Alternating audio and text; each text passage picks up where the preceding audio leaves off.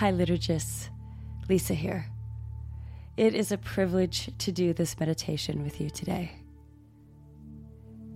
A little while back, a combination of body meditations and therapy began excavating years of programming and trauma for me. And like a floodgate opening, fear came barreling out. I had never thought of myself as a fearful person, but now that I was trying to move forward, I could clearly see how fear navigated so many of my steps. Sometimes it felt like too much. I wanted to quit. All the reasons why I should be afraid were relentless, whispering to me every time I took a step in the direction of my own heart. Sometimes fear had a specific face, but other times I noticed all that was happening was fear of the fear of the fear. So I began to sit with fear. I let it sit in front of me and see it for what it is. In the sitting, its face began to change, not with force, but with just noticing, seeing it for what it was.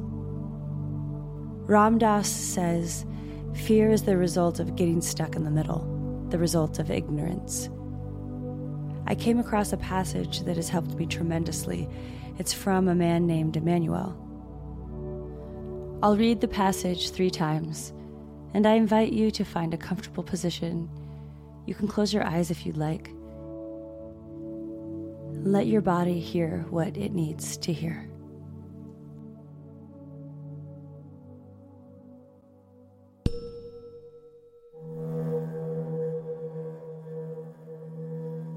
What does the voice of fear whisper to you? Fear speaks to you in logic and reason. It assumes the language of love itself. Fear tells you, I want to make you safe. Love says, you are safe.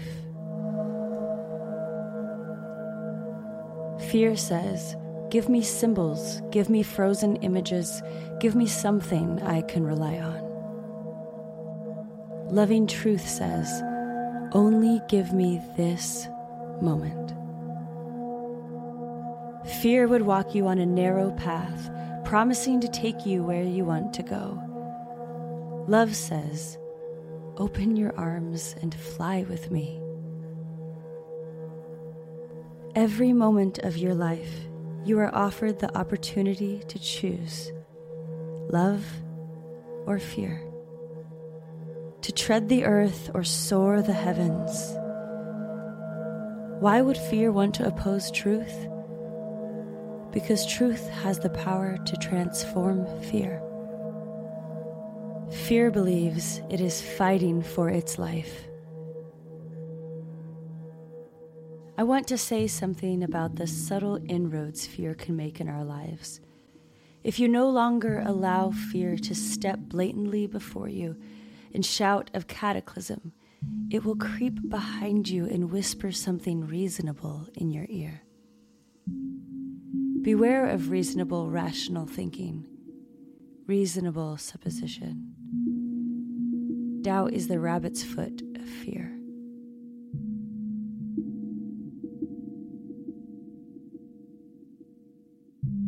Ask your higher wisdom. If it is not true without worry, you would have arrived exactly where you are right now, and more pleasantly. Worry and fear are not tickets on the express train. They are extra baggage. You are going that way anyway. Love says, you are safe.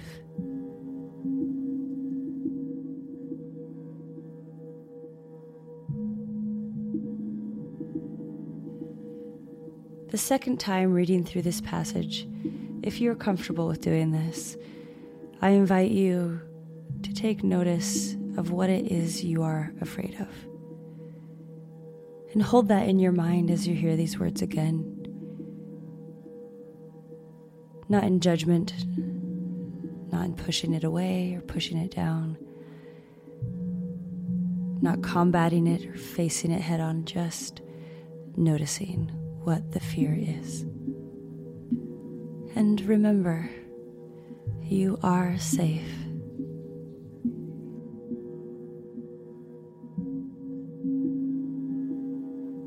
What does the voice of fear whisper to you?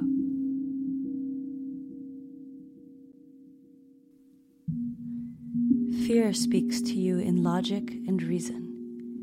It assumes the language of love itself. Fear tells you, I want to make you safe. Love says you are safe. Fear says, give me symbols, give me frozen images, give me something I can rely on. Loving truth says, only give me this moment. Fear would walk you on a narrow path, promising to take you where you want to go. Love says, open your arms and fly with me. Every moment of your life, you are offered the opportunity to choose love or fear, to tread the earth or soar the heavens. Why would fear want to oppose truth? Because truth has the power to transform fear. Fear believes it is fighting for its life. I want to say something about the subtle inroads fear can make in your lives. If you no longer allow fear to step blatantly before you and shout of cataclysm, it will creep behind you and whisper something reasonable in your ear. Beware of reasonable, rational thinking, reasonable supposition. Doubt is the rabbit's foot of fear. Ask your higher wisdom. If it is not true, without worry, you would have arrived exactly where you are right now, and more pleasantly. Worry and fear are not tickets on the express train. They are extra baggage. You were going that way anyway. Fear tells you, I want to make you safe. Love says, you are safe.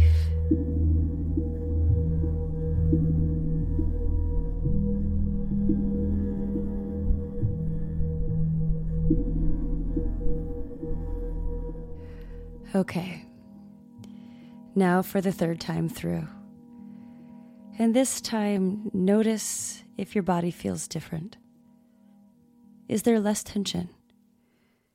When you hold that thing that you are or were afraid of, has it softened? And if so, where do you feel that in your body?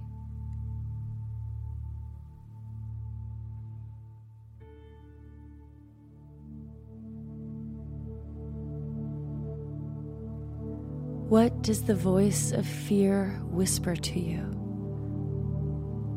Fear speaks to you in logic and reason.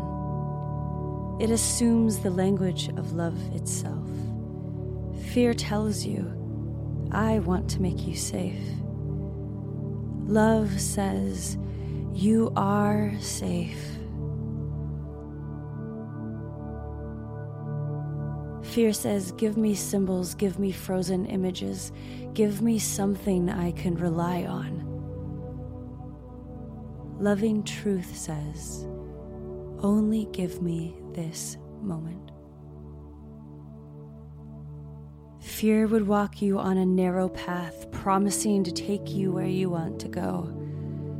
Love says, open your arms and fly with me. Every moment of your life, you are offered the opportunity to choose love or fear, to tread the earth or soar the heavens.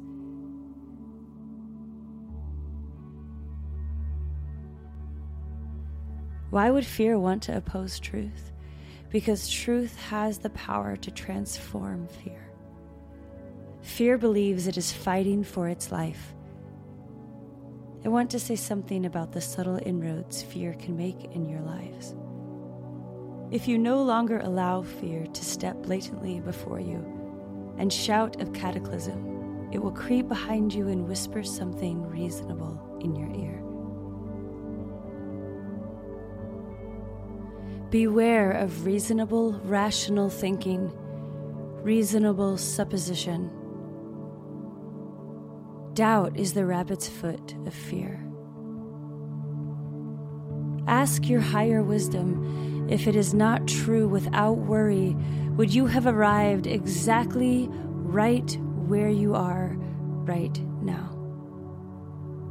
And more pleasantly.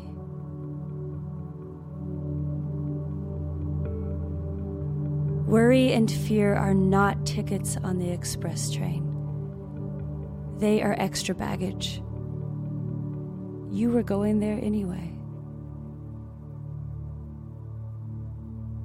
Fear says, I want to make you safe. Love says, you are safe. Fear will tell you, I want to make you safe. But love says, you are safe. You are safe. You, my love, are safe.